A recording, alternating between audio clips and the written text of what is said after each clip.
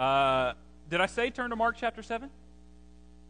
Find your Bible, turn to Mark chapter 7. We're going to be in the middle of that chapter, beginning in verse 24 here in just one moment. I do need to say one thing just by way of announcement, and you can read about this in your bulletin. But it's August. That's crazy to me too. But we have a couple more urgent needs as it relates to ministry around here, both of them in the children's ministry area. So our children's Sunday school is trying to round out and fill out staffing. That means teachers for the fall. We have a good group of substitute teachers that carry the summer load, but then we put a new slate together for fall. We really need commitments for that. So if you think God might be calling you at all to do that, just want to invite you to really think that through, pray it through, find Sky Weber, and commit to teaching elementary Sunday school. So that's basically like pre-K through 6th grade or 6th grade.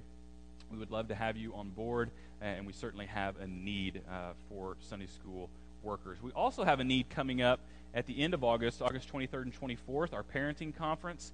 We want as many parents in our church as possible to be a part of that, and what that requires then is somebody to watch their children. So for a couple of hours on a Saturday night and then a couple of hours on a Sunday night, if you could just give of yourself, maybe you're an empty nester, maybe you don't have kids yet, to just give of yourself to see that our parents with kids that need to be at this conference can attend and know that their little ones are well taken care of. So that's just a couple of plugs, announcements, kind of a call to service for you this morning. First, I'll start with a picture. This is Charlotte. Charlotte is our family dog. She's actually the girl's dog, but Mandy and I take care of her. I think you know how that goes. And the most emasculating thing I get to do each day is take my little 7-pound dog on a walk.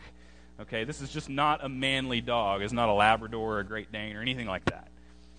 And one of the selling points that was told to us when we were convinced that we needed Charlotte, one of the selling points was that she was a really clean animal.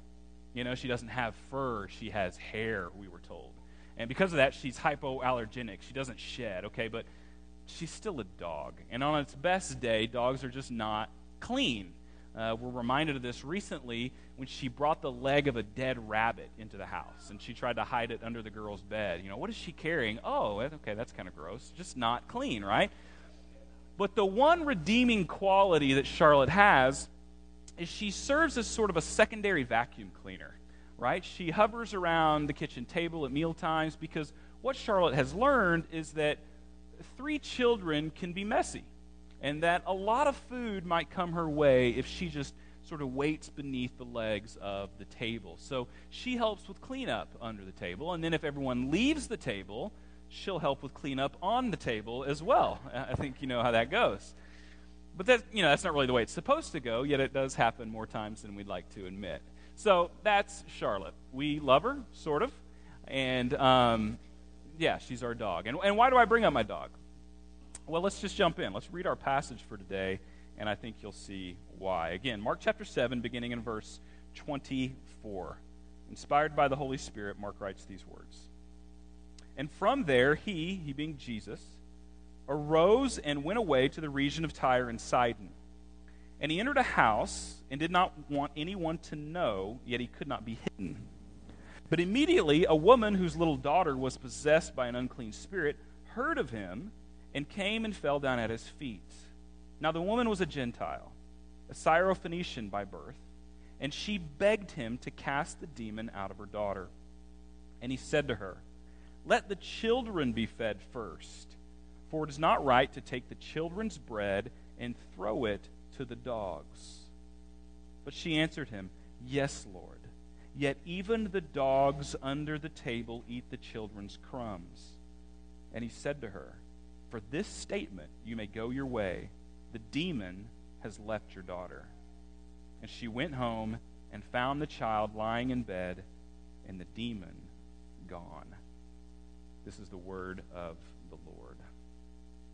So as we started the book of Mark now we studied the book of Mark now for 7 or 8 months, we've seen that this gospel writer Mark, he gives us a picture of Jesus that is authoritative, that is kingly, that is compassionate and caring, And at the same time, he shows us that Jesus really has a way of offending people. In fact, the religious leaders of the day, they are so offended at Jesus that they have reached the point where they want him dead. In chapter 3, it says that they are plotting to destroy him. They don't want him around anymore. And that's because the gospel that Jesus is preaching, the good news that Jesus is heralding everywhere that he goes, it is offensive. And it's offensive to the scribes and Pharisees because salvation in Jesus stands opposed to all schemes of self-salvation. Let me say that again. Salvation in Jesus stands in opposition to all schemes of self-salvation. And that really is today the exact same reason that people in our day and age are offended at Jesus. The salvation Jesus offers requires a kind of humility that looks to Jesus as your only hope. The salvation that Jesus offers requires that you see Jesus not only as your salvation from sin, your Savior from sin, but the only Savior, period. And that idea is kind of repugnant to modern man, for there to be an exclusive sort of Savior, for there to be only one way to eternal life, for salvation to be by faith alone. That's it.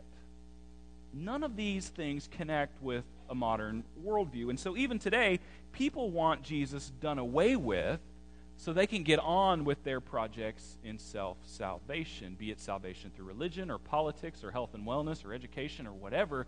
Everyone knows that we need to be saved, but they don't really want an actual Savior. They want to do some work in saving themselves, which is, to me, why this woman's appearance in our text today is so refreshing. She stands in contrast to that kind of thinking. She stands in contrast to the scribes and Pharisees that we keep encountering that are coming against Jesus' ministry. The men that want to do it themselves, the men that have a very convoluted and sophisticated way of doing it themselves. But even still, even as refreshing as her attitude is, the words of Jesus to her here are a little bit puzzling. And on the surface, when we read them, they may be even a little bit disturbing. So we're going to go through this passage trying to explain this in three parts. We're going to look at the desperate plea of this Syrophoenician woman. We're going to look at a seemingly insulting parable given by Jesus to this woman, and then the great faith that's on display here from this woman. But first, I want us to kind of settle in on the setting that we have. Verse 24 gives us a setting. Jesus leaves Galilee and heads north to Tyre and Sidon. So this is the start of a week's, maybe months-long journey out of Galilee. Here's a map. It's a little bit different map than I've been showing you throughout our study, but there you see the word Galilee on the left side of the map. There's the Sea of Galilee that's circled just to the east of it, and this dotted line that's moving up toward that area called Syrophoenicia, and those two cities that you probably can't read because they're an awfully small font, Tyre and Sidon. And this trip is just now starting out. He's just now getting to that area of Syrophoenicia, and he's going to wrap around a really long way up toward back toward the Decapolis and back toward the sea, and then back up toward Caesarea Philippi, about 150 miles in all. And the trip is fairly undocumented. There's just a few events recorded on this journey, and it's the opinion of most commentators that this trip is largely given by Jesus to training the 12 disciples. That's what's on his agenda. So Jesus gets out of Galilee, a place where he is wildly popular, but at the same time very polarizing. And he first heads here 25, 30 miles north to Tyre. And at this point in Mark, he's basically done with Galilee. He'll still move through there on a couple occasions, but in many ways he's transitioning his ministry away from the Galilean Jews. In Matthew's account of this event, Matthew 15, it says that he's in the city of Tyre. So our passage says he's in the region of Tyre and Sidon. Matthew tells us he's actually in Tyre. So he's not on the outskirts of a Gentile land. He's well into it. He's in this city, Tyre. And Tyre was a significant city. It was a coastal city in what today is the modern country of Lebanon, so north and west of Galilee. Tyre had been the hometown of Jezebel. Remember Jezebel, the wicked wife of Israel's king Ahab? It was the city where the worship of Baal had originated, where that nasty cult had gotten its start. James Edwards, in his commentary on Mark, says that Tyre probably represented the most extreme expression of paganism that a Jew expected to encounter.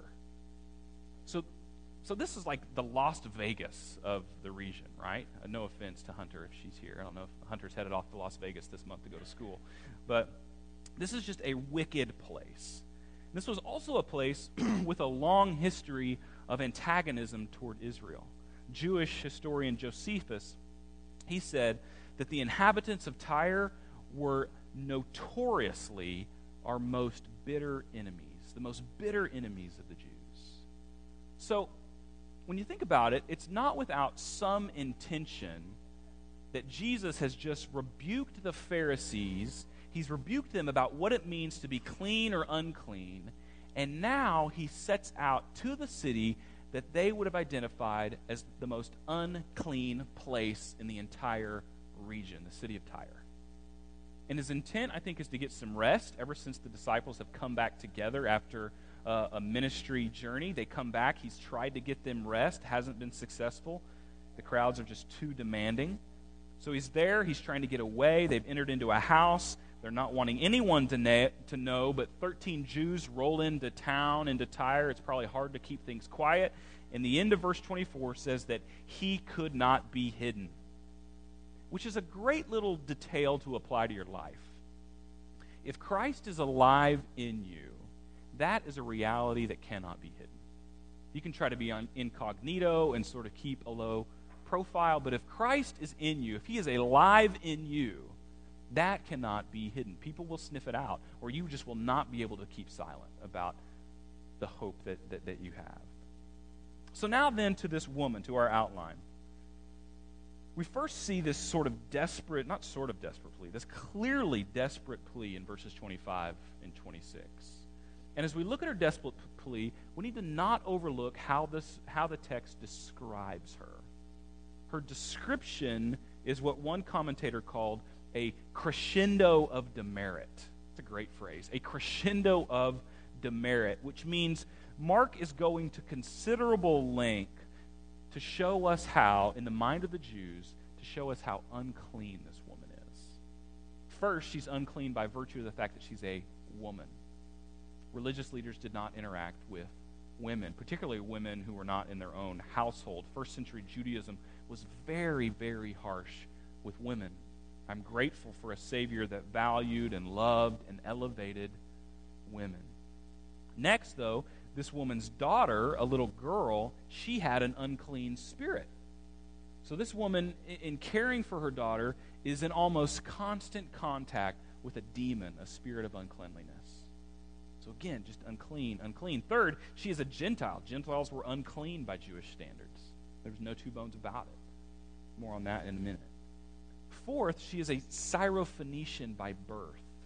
So she lived in this Greek city of Tyre, meaning she spoke Greek and worshiped the gods of the Greek and probably the Roman pantheon as well. So religiously, she has never known anything but pagan idolatry, which is just unclean and repugnant in the mind of the Jew. But, into verse 26, she's begging him to cast the demon out of her daughter.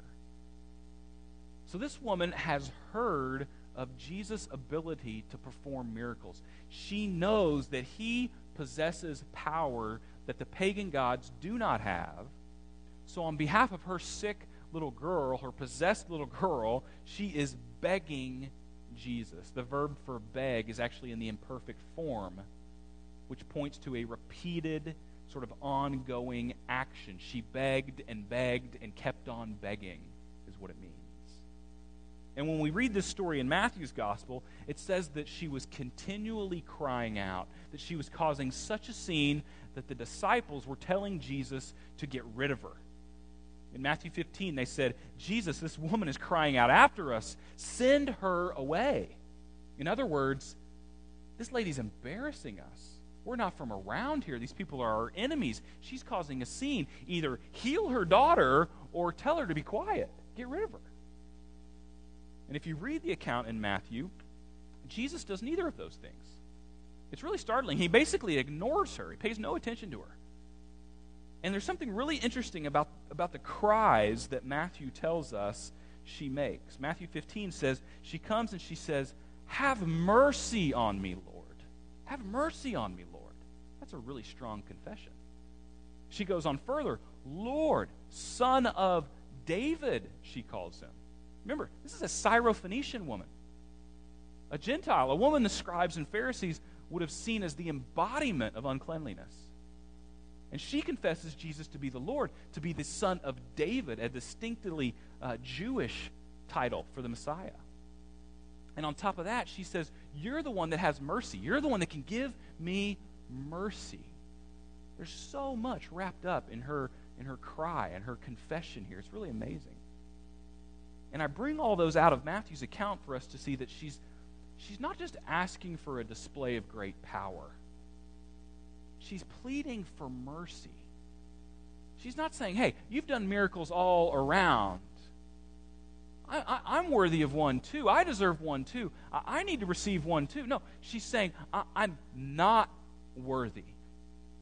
I need mercy, Lord. I'm not worthy. On behalf of my demon-possessed little girl, my unclean little girl, be merciful to me. And I say it in that way, and I approach it that way, because mercy assumes unworthiness. Let that sink in a little bit. Mercy assumes unworthiness. When you cry out to God for salvation, for His mercy, you're assuming unworthiness. When you look to Jesus to save you, you are proclaiming that you need saving and you're not worthy to accomplish that saving. You assume unworthiness. So this woman comes to the right object, Jesus, and she comes with the right attitude, this just stark humility. And then the text in Matthew, again a little more descriptive, says this. It's right along with the Mark passage. The Mark passage repeats it. It says, she fell at his feet and she begged him. She fell at his feet. That phrase should remind you of someone else in the book of Mark. Someone else who came to Jesus pleading for his daughter. Remember the synagogue ruler Jairus? Remember him? His daughter was at the point of death, and he comes sort of elbowing through the crowds to get to Jesus. Jairus, too, fell at his feet. So what connection do this woman and Jairus have? I'm not saying that people that love their kids will do anything to see them well, though that's true. The old saying is correct. You are only as well as your sickest kid. But that's not the connection I want to make. The connection worth pointing out is whether you're a respected synagogue ruler like Jairus or an unclean Gentile woman, you come to Jesus on the exact same terms. The same way. You come desperately. You come with humility. You come with worship and in need of mercy. You fall at his feet and you plead with him. Plead that his power would do what you are powerless to do. All of us come to Jesus on those exact same terms. Everyone for all time that wants the mercy of Jesus has to come to him the same way. Jew, Greek, slave, free, male, female, doesn't matter. True faith acknowledges your own powerlessness and affirms the Savior's generosity and appeals to that generosity and says, I need mercy. There's a great hymn with a great line. The line is, all the fitness he requireth is that you see your need of him. All the fitness he requires is that you see your need of him. And if there is any person or church or movement that tries to tell you that you need to do something to receive the grace and mercy of Jesus in your life, you be sure and run from that. because you don't do anything. It's all of his grace. It's all of his great mercy. We come to Jesus with nothing but need. We come to Jesus in great praise of his generosity, affirming that he alone has the mercy that we long for. And that is this woman's desperate plea. No one yet in Mark's gospel has come to Jesus with the earnestness of this woman, nor has anyone come to him with such spiritual acumen. And she's going to continue to display that acumen as we get into the second point. Second point, an insulting parable. I say insulting because on the surface, Jesus' response to her pleading, it's by way of parable, and it's sort of startling.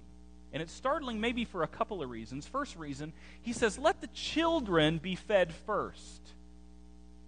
And since we're a people who like equality and fairness and justice, we see some measure of bigotry in Jesus' response, don't we? Let the children be fed first. What are you saying, Jesus? Are you saying that she's not one of your children? Notice that little word there, though, first. That's an important word. Keep the word first in mind, because what Jesus is talking about here when he says children is Israel. The children are the house of Israel. And Jesus, without apology, has come to them first. And so what I mean by that, and this is sort of getting deeply theological, what I mean by that is salvation comes through Israel. That has been God's redemptive plan from the beginning. You read the Bible, very quickly you see that God has chosen a people for himself, a people called Israel. And his purpose, what's his purpose in doing that?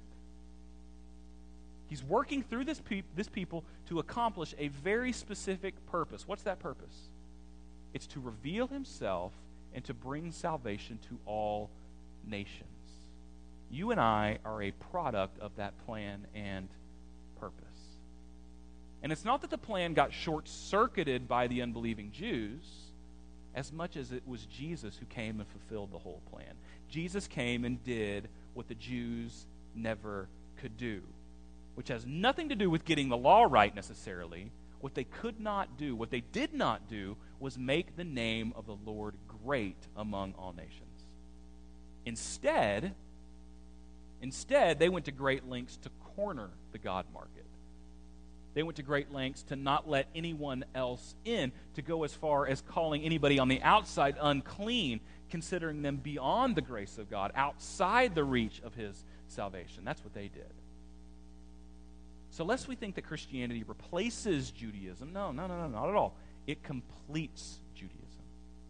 The design of God in creating a people for himself was to reach the nations through that people. If we're to read ahead, if we're to move to Romans 11, we see that Judaism is the tree upon whose branches you and I are grafted into. Meaning Israel's presence in God's program must exist for our presence to also exist. So don't trip up on what Jesus is saying. He's just telling her the truth. His first words to her are a reminder of God's redemptive plan. He's saying to her, I'm a Jew, I'm a Jewish Messiah, my mercy first is to the Jews. Okay, now the second reason his response seems a little bothering. He says, for it is not right to take the children's bread and throw it to the dogs. By way of parable, Jesus has just called this woman a dog. I mean, is that really appropriate, Jesus? This woman is bowed down in front of you. She's begging for your mercy. She's proclaiming your messiahship, and you imply that she's a dog? You learn sort of when you're a junior high boy not to call girls dogs. Like, you just don't go there. So raise your hand if you think there's more to the story. 6 of you think there's more to the story. That's good. Well, there is. And he's not quite insulting her. In the first century, Jews did, in fact, refer to non-Jews as dogs, as Gentile dogs. Again, a name highlighting the fact that they were considered unclean.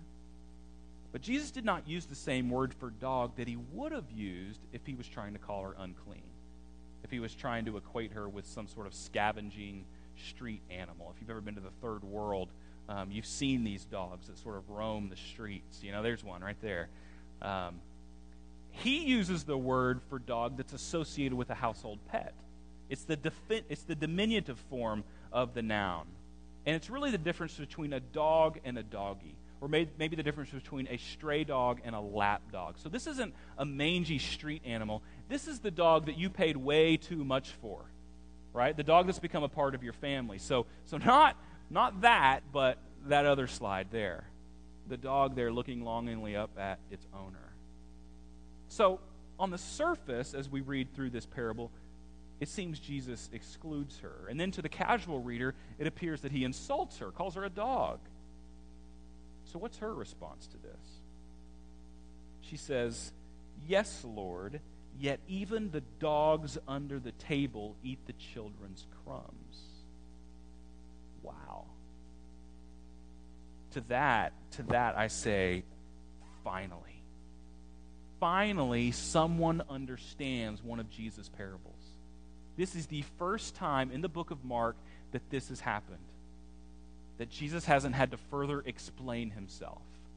And not only does she understand the parable, she responds back with a parable of her own. I love this wit that she has. She says, "That's right. I may be a dog, but you said it yourself. I'm in the house. And if I'm in the house, I will eat the crumbs and scraps that the children do not eat. And those crumbs are more than enough to satisfy me. Because the crumbs are from the bread of life. A crumb from your table, Jesus, is all I ask for. That's all that I need."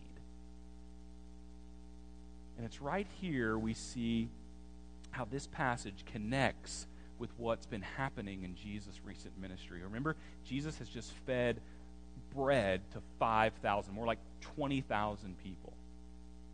He's given the bread of life discourse. At the beginning of Mark 7, the scribes and Pharisees are upset because the disciples are eating their bread in an unclean way. And now this woman comes along and says, "With all this talk of bread, forget it. All I need is the crumbs. Just give me the crumbs, Jesus." I so appreciate this woman's tenacity. She's not arguing with Jesus here. She's agreeing with him. She's not trying to twist his arm and get him to do something outside of his kingdom purposes. No, she's fully on board with his kingdom purposes, which leads to a great question. Are you on board with God's kingdom purposes? Are you on board with God's kingdom purposes? Or are you busy trying to get God on board with your purposes? That is essentially the Jewish problem in the first century.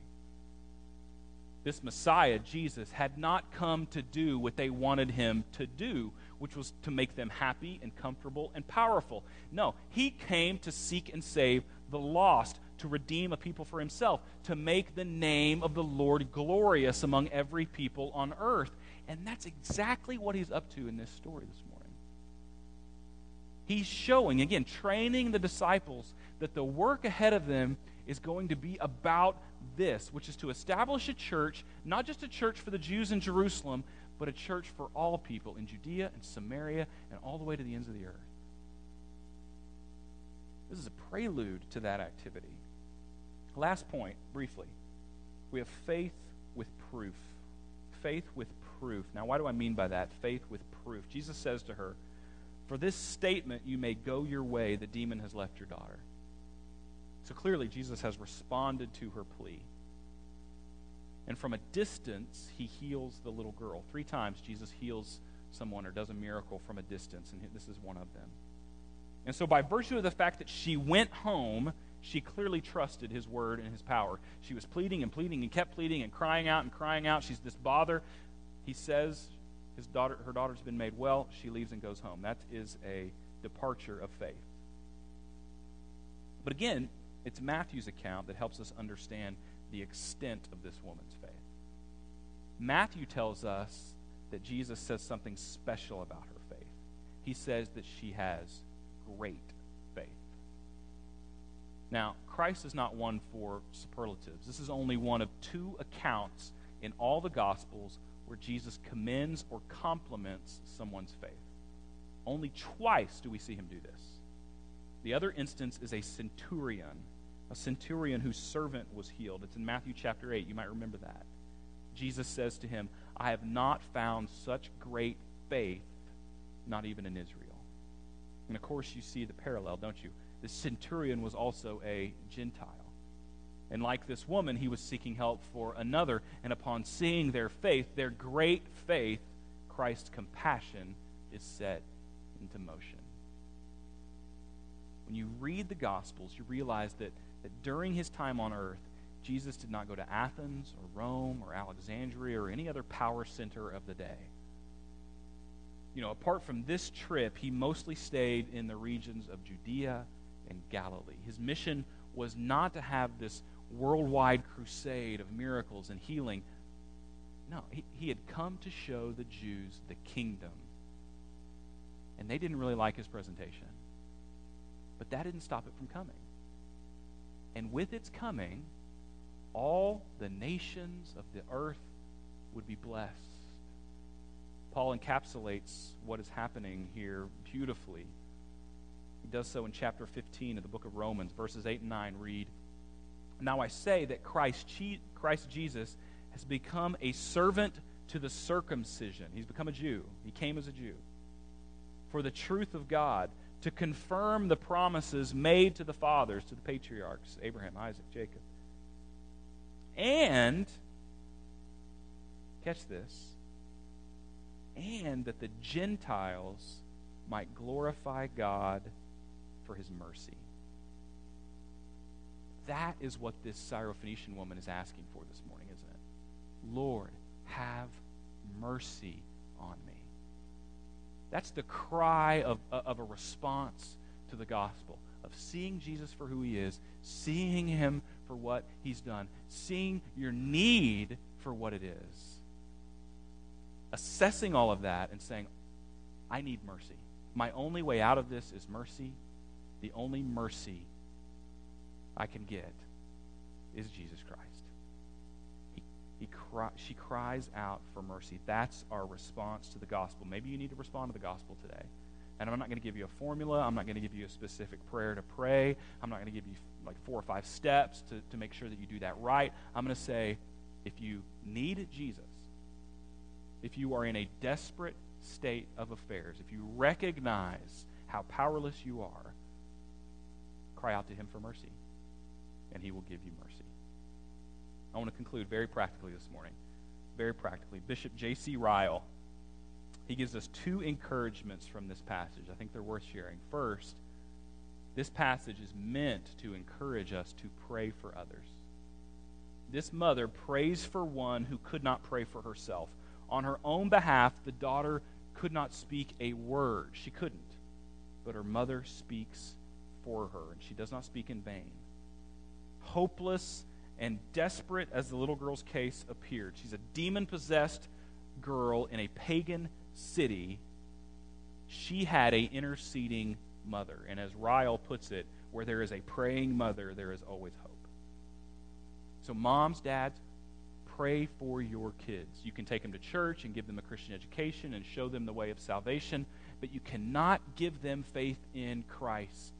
You cannot give them a heart of love to God. Yet there is one thing you can always do. You can pray for them that they receive that. Second, this passage is meant to teach us to persevere in praying for others. Again, this woman is begging and begging and begging Jesus. She will not stop. She refuses to be ignored. She pleaded for a few crumbs of his infinite mercy rather than none at all. And through her persistence, she shows just a great faith. I think he allows her to persist, to show the world what a great example she is in perseverance. Who is it that you've just been praying for years and years, if not decades and decades? Keep praying for them. Don't stop. Keep praying for them. When I came to faith in Christ as a high schooler, 9th grader, I had this just burden for my dad. I just knew that he wasn't following Christ. He didn't have any sort of spiritual sensibilities at all. I'd never heard him pray in my life. And so I just began to pray for my dad and pray for my dad. And literally over years, which turned into decades, a decade and a half at least, just praying for my dad. And then he got sick, he got cancer, and the week before he died, 5 days before he died, he goes into the hospital, and his final words to me were, "I think God has given me more than I can handle this time. I think God has given me more than I can handle this time." To which I said, and this is the final thing from me that I know that he actually heard and understood, I said, "He's done that so you'll trust only in him." Just persistence, persistence. And I believe those final words that he heard from me, those final words that he confessed to me, were a reconciling of him to God. A decade and a half of prayer, of looking for spiritual fruit, of looking for a sensitivity to the gospel, and finally seeing it. And maybe it was that God had to use that sort of illness to bring him to the end of himself. But that was the thing that led him to cry out for mercy. One of the great prayers of the English language is the prayer of the approach to the Lord's Supper. It's written by a guy named Thomas Cranmer in the Book of Common Prayer. And it comes from this story here in Mark. And over the centuries, millions of people have prayed this prayer. I want us to now pray it together as we pray and enter into our time of communion. So let's just bow our heads. I'm going to pray this prayer from the Book of Common Prayer, and it's going to hopefully prepare our hearts for our time with the Lord's table. We do not presume to come to this your table, merciful Lord, trusting in our own righteousness, but in your manifold and great mercies. We are not worthy so much as to gather up the crumbs under your table, but you are the same Lord whose property is always to have mercy.